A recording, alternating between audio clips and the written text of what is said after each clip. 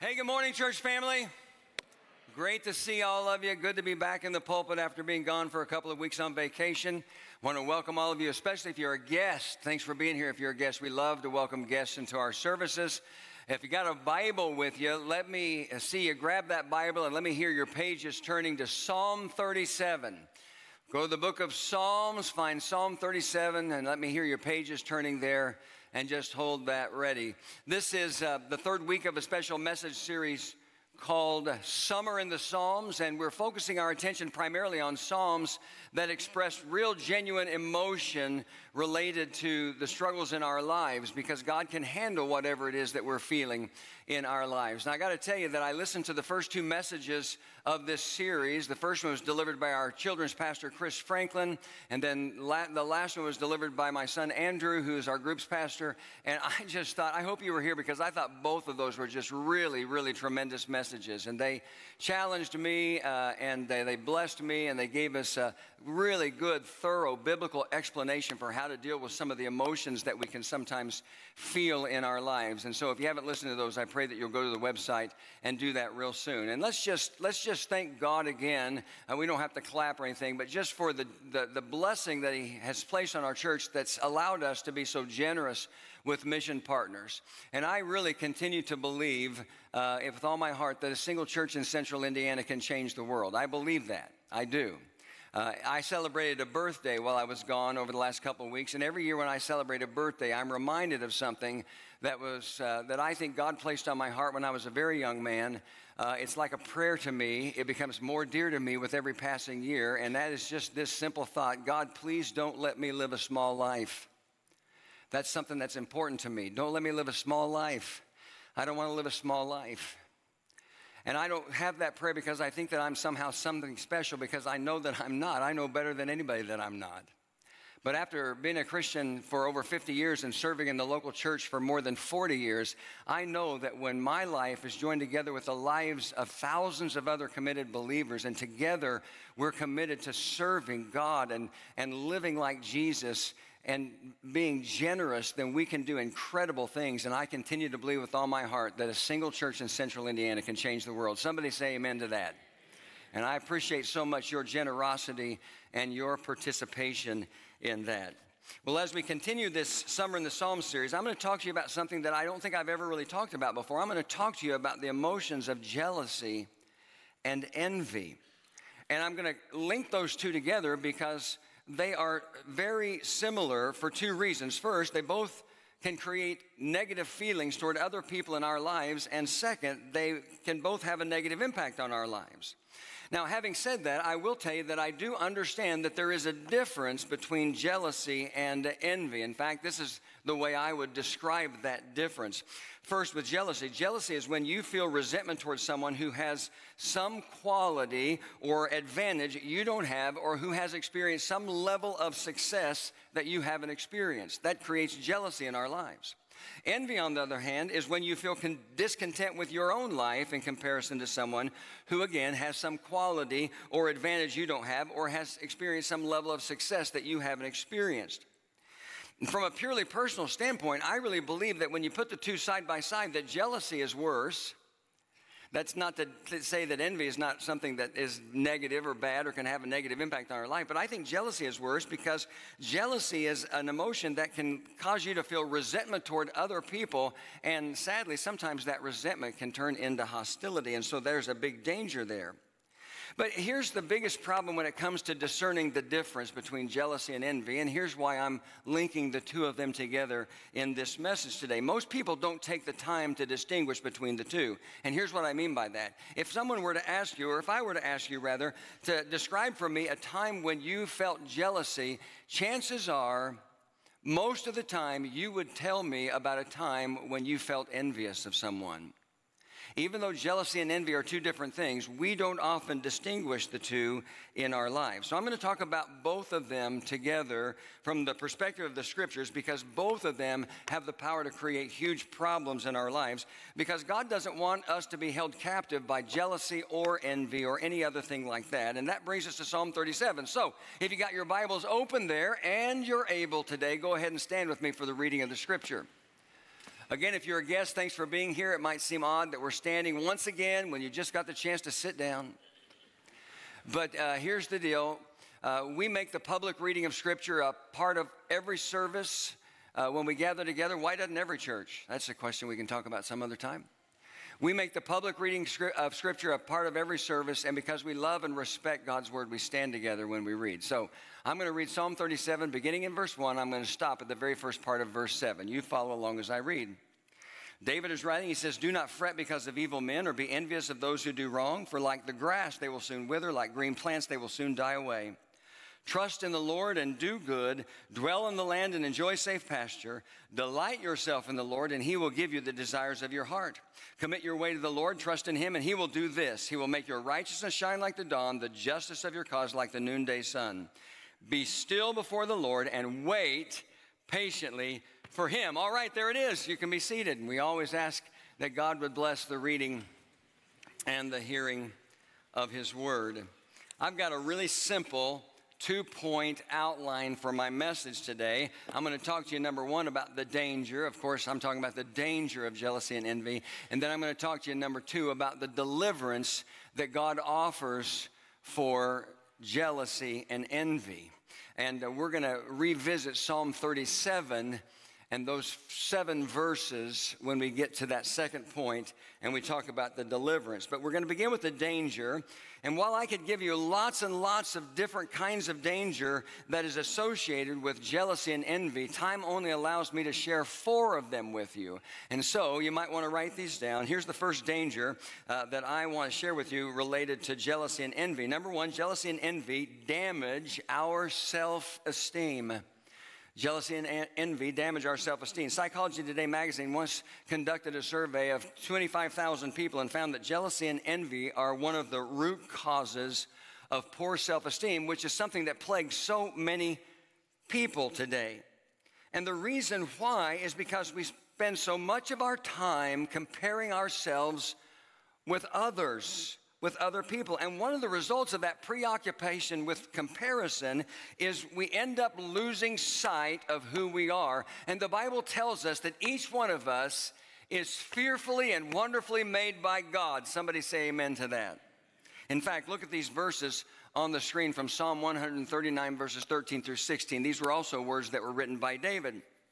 He said, as he talked about God, "For you, God, created my inmost being. You knit me together in my mother's womb. I praise you," here it is, "because I am fearfully and wonderfully made. Your works are wonderful. I know that full well.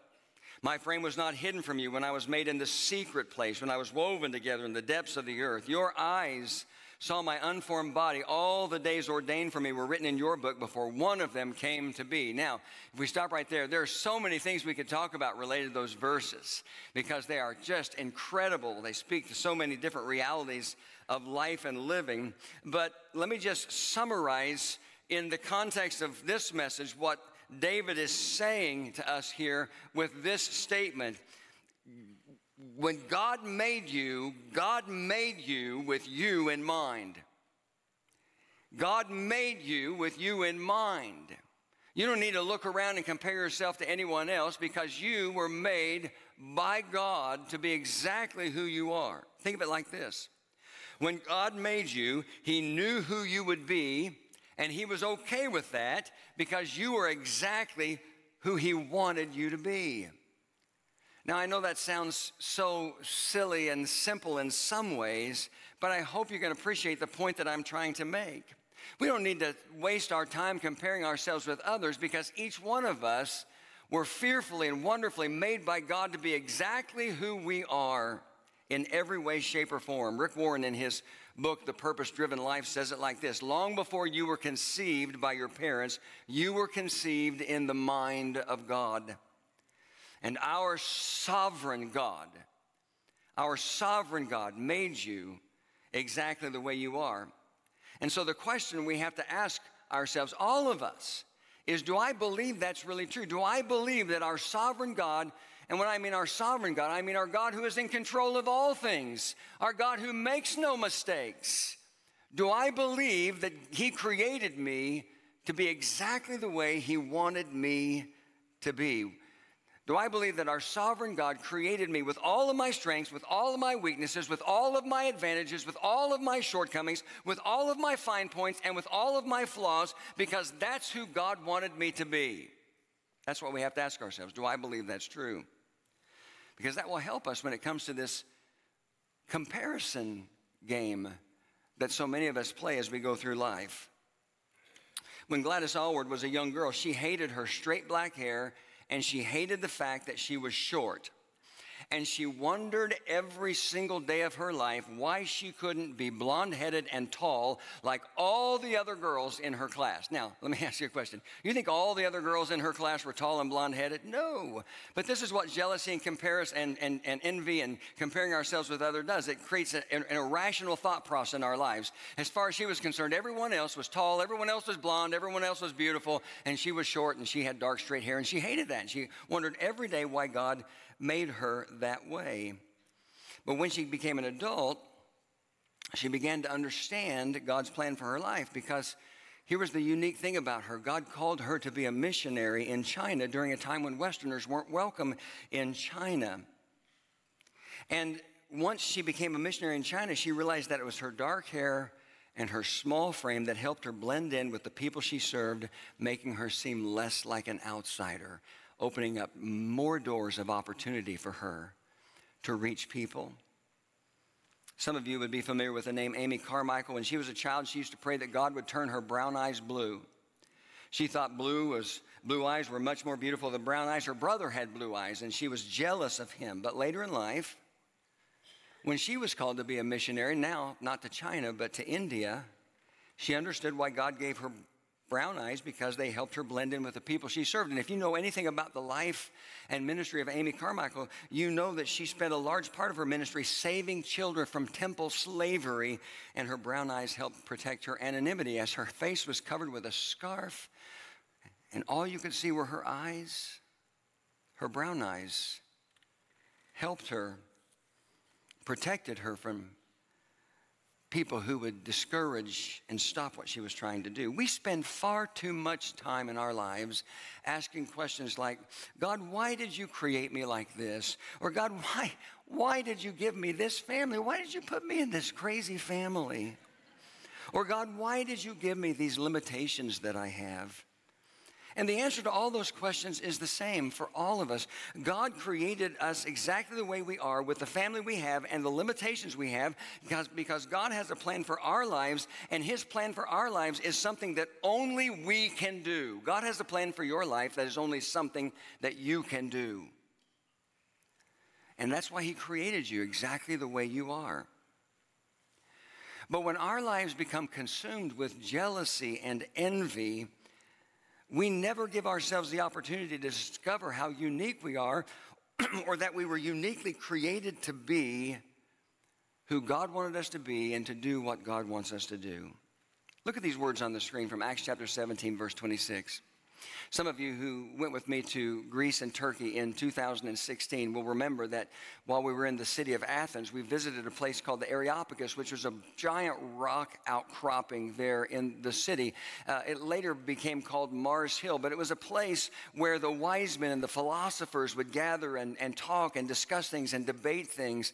And when the Apostle Paul, Acts 17 tells us, when Paul traveled to Athens, he was overwhelmed and discouraged by so much idolatry in the city, and so he began to preach boldly the message of Christ. And he ended up on the Areopagus one day, this rock outcropping, where he addressed the council of Areopagus. So at one time, Areopagus was both a place and a group of people. And this is one of the things he said to them about God. From one man, he made every nation of men, that they should inhabit the whole earth, and he determined the time set for them and the exact places where they should live. Now, you know what that reminds us of? That God is a sovereign God.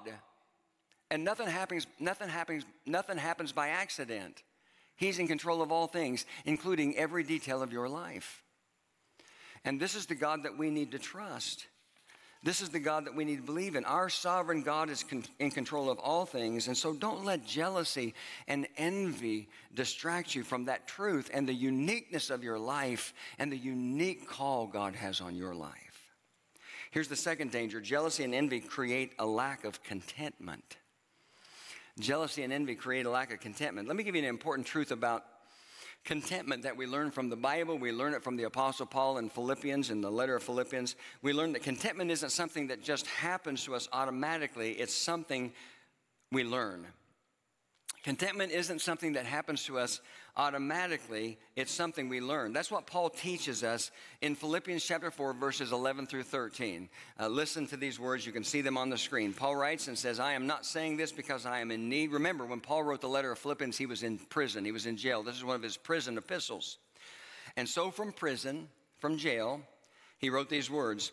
I am not saying this because I am in need, for I have learned. Everyone say learned. Learned to be content whatever the circumstances. I know what it is to be in need, and I know what it is to have plenty. I have learned, everyone say learned again, learned the secret of being content in any and every situation, whether well-fed or hungry, whether living in plenty or in want. I can do everything through him. He's talking about Jesus now. Through him who gives me strength. Now, what Paul is saying here is that contentment is not something that just happens to us automatically. It's something we learn. And when Paul talks about contentment here in those verses, we need to make sure we don't make the mistake of thinking that Paul is talking about complacency, because contentment is something completely different from complacency. Contentment is being happy and being at peace wherever you are with whatever your circumstance or your situation is. And Paul had learned to be content regardless of the circumstances. But that doesn't mean, listen to me close, because we need to understand he's not talking about complacency. That doesn't mean, just because Paul had learned to be content regardless of the circumstances, that doesn't mean that Paul wouldn't have changed some of those circumstances had he been given the chance, because being content is not the same as being complacent. Being complacent means you think nothing can be changed about your circumstances or your life. Being complacent means that you think that you're stuck in whatever situation you're in. But that's not the attitude Paul had. That's different from being content. And here's how I know for sure that that's not the attitude that Paul had. I'm going to go back to a little bit of an earlier place in Philippians. I'm going to go back to Philippians chapter 1 now. Those verses we read were Philippians chapter 4, verses 11 through 13. If I turn back in my Bible to Philippians chapter 1 and I read verses 20 through 26, this is what I see Paul writing. He writes and says, I eagerly expect and hope that I will in no way be ashamed, but will have sufficient courage, so that now, as always, Christ will be exalted in my body, whether by life or by death. Remember, he was in prison. He didn't know whether he was going to live or die. He didn't know what the next day was going to hold. Then he goes on to say, for me to live is Christ and to die is gain. Now note this.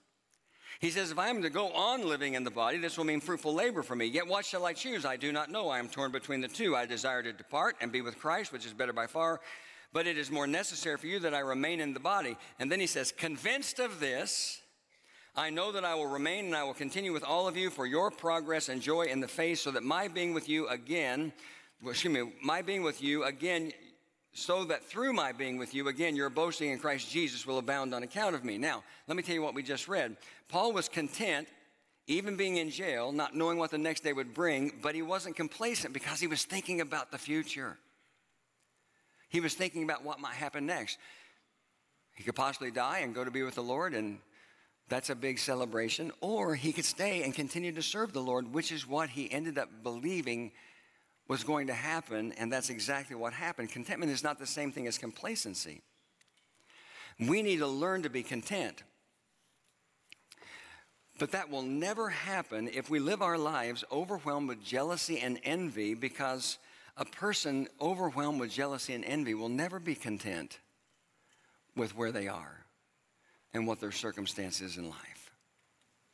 Here's the third danger. And this is a big one, and this hits all of us right where we live. Jealousy and envy keep us from enjoying the success of others. Jealousy and envy keep us from enjoying the success of others. If you're jealous and envious of someone, you'll never celebrate their success. And friends, there's no better example of that in all the world than one that we find in the Bible, in the Old Testament. And that's the example of King Saul, who was jealous of a shepherd boy named David. I'm sure that many of you remember that story. Saul was a decorated military hero. He was the ruler of the nation of Israel. He was an incredibly accomplished man, but his entire life changed because of the jealousy and the envy he felt toward David, who was nothing more than a shepherd boy when he first met him, even though Saul himself was an incredibly accomplished man. And see, one of the big problems with jealousy and envy is that they, again, are irrational emotions. They make no sense. With all that Saul was and all that Saul had, he couldn't help but be overwhelmed with jealousy and envy about a shepherd boy. Now, why did Saul feel the way that he did about David? Was it because of David's musical abilities? I mean, the Bible says that David played the harp and that he sang. There's no indication in the scriptures that that was the case. Was it because David was handsome? The Bible says literally that David was ruddy and handsome. Ruddy, I think, is a word that means red-complected. And that makes sense because what did David spend his life doing? He was a shepherd boy outside watching over sheep, right? He had a killer tan. So he was tanned and he was handsome. The Bible doesn't give us any indication that that was Saul's problem. In fact, the Bible says about Saul in 1 Samuel chapter 9 and verse 2, this verse begins by talking about Saul's father. It said he had a son named Saul. Now listen to what it says about Saul. An impressive young man without equal among the Israelites, a head taller than any of the others. So there's no reason to believe that it was because David was so handsome. Why was he so jealous? Was it because he killed the giant Goliath? There's no indication in the scripture that says that's why he was jealous. In fact, the Bible tells us that Saul was so thrilled with what David had done when he killed the giant Goliath that he invited him to come and live in the palace and be a part of the royal family. No evidence of jealousy there. So why was Saul so jealous and envious of David? Well, look at these words on the screen. 1 Samuel chapter 18, verses 7 and 9. Talking about some young women after one of the military battles in the city streets. As they danced, they sang, Saul has slain his thousands and David his tens of thousands. Saul was very angry. This refrain galled him. They have credited David with tens of thousands, he thought, but me with only thousands. What more can he get but the kingdom? And note the last line. From that time on, Saul kept a jealous eye on David. Now, you know what? That passage shows us two things. First of all, it shows us, again, the danger, the great danger in jealousy and envy. But second, it shows us also one of the subtle differences between jealousy and envy. Because while envy is discontent with your own life or circumstance compared to what someone else has or who someone else is, jealousy is discontent with your own life or circumstance compared to someone else, and it's the fear of losing what you might have. You might have a wealthy neighbor, and he might come home one day with a brand new, incredibly expensive red convertible sports car, and you don't feel any jealousy toward that, but then he offers to take your wife on a ride, and she goes with him, and you start to feel a little bit jealous.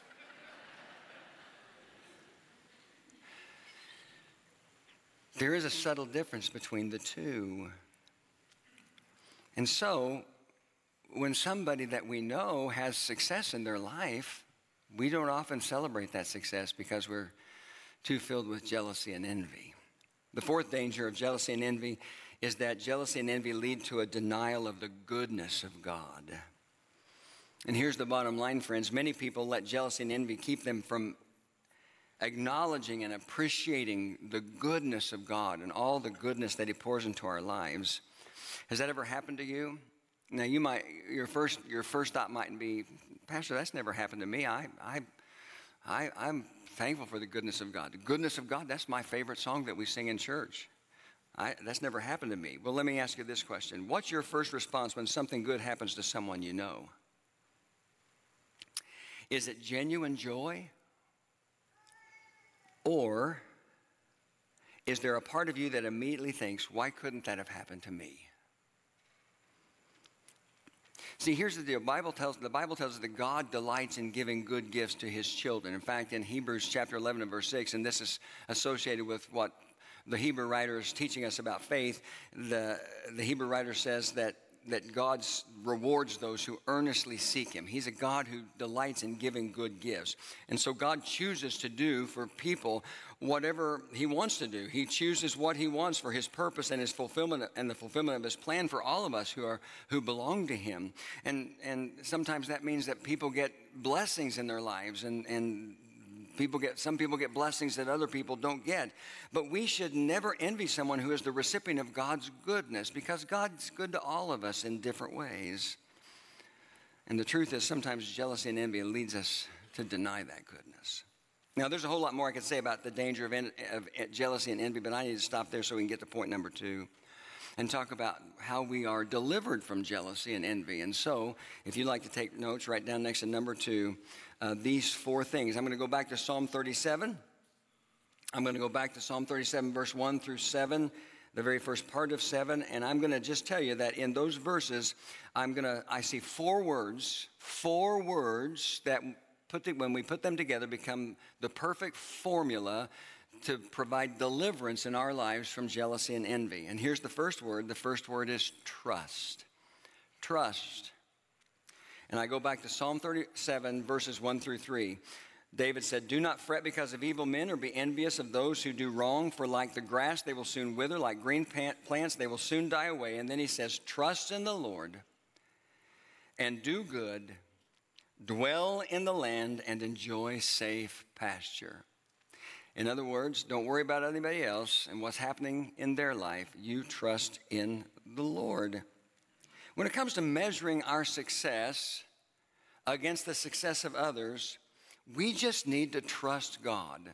That should be our first thought. That should be the default mode for all of us, is to just trust God. David said, "Do not fret because of evil men, or be envious of those who do wrong, for like the grass they will soon wither, like green plants they will soon die away." How would you paraphrase those words? If you took those words and you put them in your own words, what would they sound like? This is what I wrote. Don't worry about what's going on in the lives of other people, especially people who do wrong. Just keep your focus on God. That's it. Gospel of John gives us a conversation that Jesus had one day with Peter after the resurrection. Jesus said something to Peter that was hard to hear, and it would have been hard to hear for anyone. Basically, Jesus told Peter that he was going to end up dying the death of a martyr. Now, can we all agree that those would be words that would be hard to hear? And so Peter's first response upon hearing those words was to point his finger at John and say, "Well, what about him?" And listen to how Jesus responded to Peter's question. This is John 21, verse 22. Jesus said, "If I want him to remain alive until I return, what is that to you? You follow me." Man, that is a great, great verse for all of us to take to heart. Stop worrying about other people and what does or doesn't happen to other people, what does or doesn't happen in your life. All you need to really worry about is following me, because I got you. You believe God's got you? He's got a plan for your life. You just follow me. And that's the message to all of us who struggle with jealousy or envy. You know, because it creeps into our lives in so many different ways, so many subtle ways that sometimes we don't even recognize. Here's the second word. It's the word delight. If we pick up the text from Psalm 37, where we left off, we're in verse 4, and David says, "Delight yourself in the Lord, and he will give you the desires of your heart." Delight yourself in the Lord, and he will give you the desires of your heart. Let me ask you a question. What is it that brings out jealousy or envy in you? Is it someone who has a newer or nicer thing than you, a bigger thing than you? Is it earning more money? Is somebody who earns more money than you? Is it somebody who gets more recognition than you, or something like that? What is it that brings out jealousy and envy in you? Well, here's something we all need to think about from the perspective of being a follower of Christ. Oftentimes, the things, and when I say things, I'm talking about worldly things. Oftentimes, the things that make us envious are things that really shouldn't be as important to us as they are, because the Bible says that the priority of our lives as followers of Christ is to delight ourselves in the Lord, not in the things of the world. Now, having said that, I'm not saying that success is wrong. or that the pursuit of success, the pursuit of accomplishment in life is wrong, because I don't believe that for a second. That's the way I'm wired. I'm not wired just to stay right here. I'm wired to try to keep moving forward in my life, and I'm sure many of you are exactly the same way. I'm not saying that living in a nice home is wrong, or having a lot of money is wrong, or anything like that. None of those things in and of themselves are wrong. What is wrong is when we put those things as the priority in our life. When our delight is first and foremost in those things and not in our Lord, that's when things get wrong. And so that's why we get this reminder here in Psalm 37, verse 4. Delight yourself in the Lord, and he will give you the desires of your heart. Isn't that a great verse? Delight yourself in the Lord, and he will give you the desires of your heart. What's that mean? Well, honestly, I think we can understand it a couple of ways. First of all, I think when you delight yourself in the Lord and he ends up as a result giving you the desires of your heart, that means that when you delight yourself in the Lord, when he's your first priority and he's the first pursuit in your life, that he begins to create the desires that are in your heart. And he creates desires that are in line and in keeping with your pursuit of him. So that means he might replace those worldly desires with different desires. He might give you the desires of your heart. But there's a second way I think that we can interpret that as well. When you delight yourself in the Lord and he gives you the desires of your heart could mean that when you delight yourself in the Lord and you make the pursuit of the Lord your first and your highest priority, you put yourself in a position to be blessed. You put yourself in a position to receive a blessing. And we make the mistake sometimes, we've talked about this several times over the years, we make the mistake sometimes of thinking of a blessing only as a financial blessing, because that's what some people falsely teach when it comes to stewardship of our finances and giving.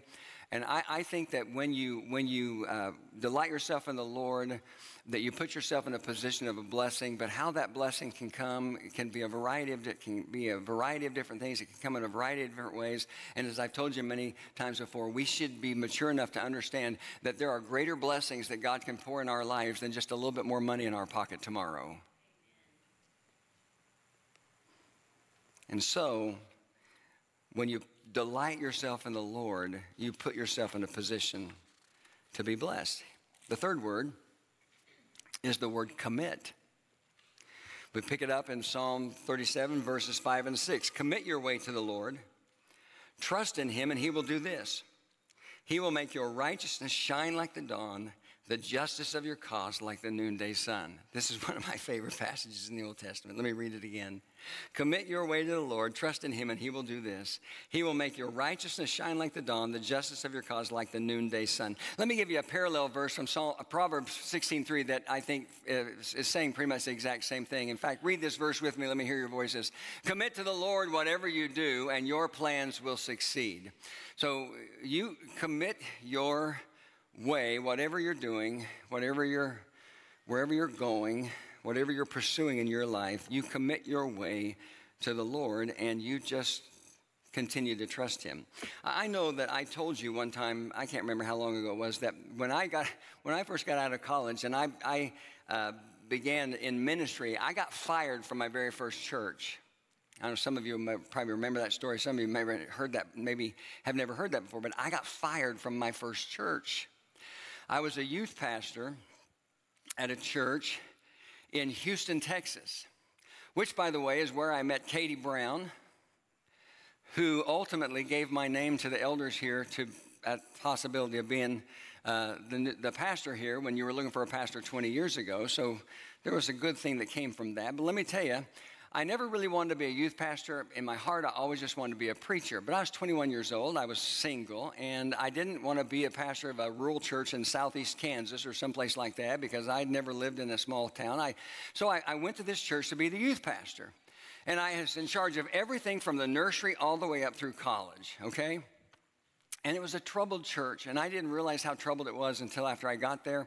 The pastor had only been there for about 3 months, and a lot of people just didn't like the pastor. And the church was just struggling, and the attendance started going downhill, and the giving started going down, and everybody was unhappy, and there was grumbling and complaining.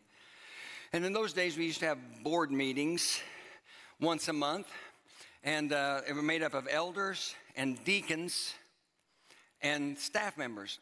And one night in a board meeting, there was a lot of fussing and fighting, and I'm just sitting there just praying to God that this thing would end sometime soon. And finally, one person said, I think we need to have a vote of confidence on the pastor. You ever been in a church where they did something like that?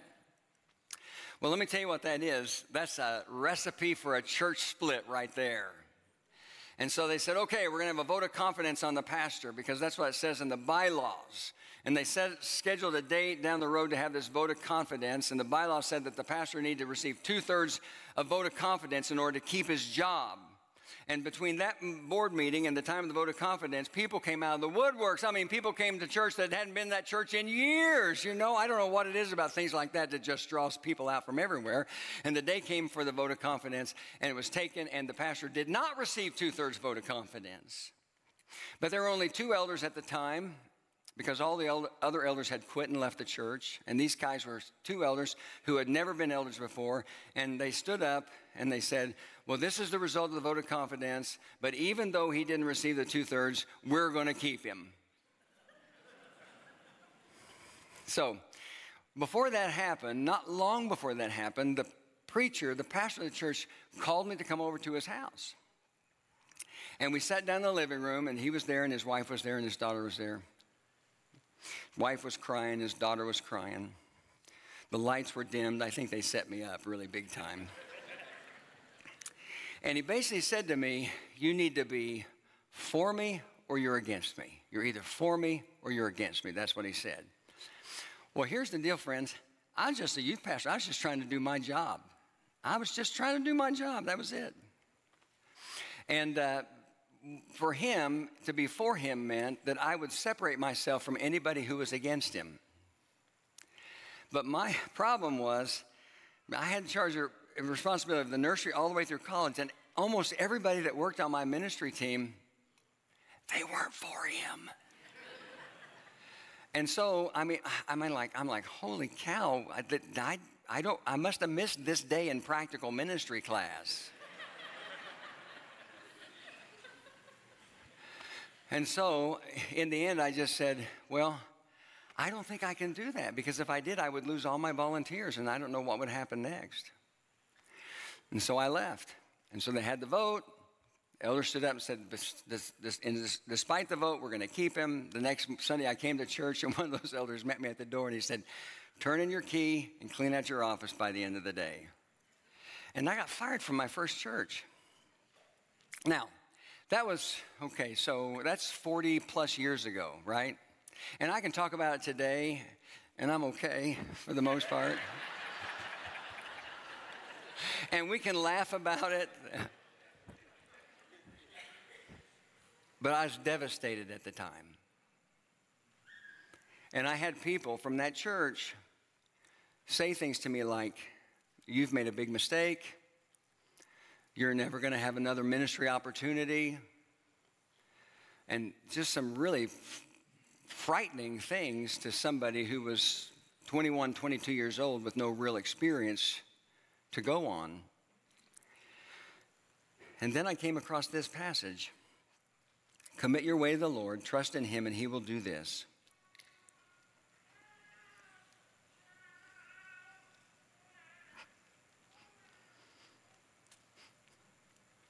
He will make your righteousness shine like the dawn and the justice of your cause like the noonday sun. Do you think God can be trusted? He can. And that's why we commit our lives to this sovereign God who sees beyond the moment and can always be trusted. Here's the fourth word. The fourth word from Psalm 37, verses 1 through 7, is found in the very first part of verse 7, and that's the word wait. Because Psalm 37, verse 7, what I'll call verse 7a says, be still before the Lord and wait. Everyone say wait. Wait patiently for him. Do you know that that is the single best word, literally, of advice that you can hear if you're battling jealousy and envy? Just wait. Wait on God. As you trust him, as you delight in him, and as you commit to him, Be willing to wait on him. Be willing to wait on him. Because you know what? My whole life after that first church has been an incredibly blessed life. God gave me the opportunity to be the pastor of 3 different churches. One was a church plant. One was a turnaround church that had fallen on hard times, that experienced great growth and became strong and healthy. And the last 20 years with you here at Mount Pleasant. Wait. Be still before the Lord and wait patiently for him. Whatever it is that you think in your life is not right or is not enough or is not good enough or doesn't measure up to someone else or whatever it might be that stirs up these emotions of jealousy and envy, the best thing you can do is to trust and delight and to commit and to wait on this God that we delight in, on this God that we trust, on this God that we're committed to, because he has your best interest at heart. So those are the words: trust, delight, commit, and wait. Would you say those with me out loud? Trust, delight, commit, and wait. We could all do well if we wrote down a little prayer that we said during the day multiple times that just said something like this: Lord, when it comes to the danger of jealousy and envy, I will trust you, I will delight in you, I will commit my way to you, and I will wait on you. In Jesus' name, amen. Pray with me. Thank you, Lord, for this time to open up the Bible and share together in the truth of your word. And I pray that you would help us to take these truths to heart in a way that impacts our lives, changes our lives, and directs our lives. Thank you for being a sovereign God who can be trusted. We may not always understand how you choose to exercise your sovereignty in the world. There will be times when we have questions about why things happen or why things didn't happen. But we're limited, you're unlimited.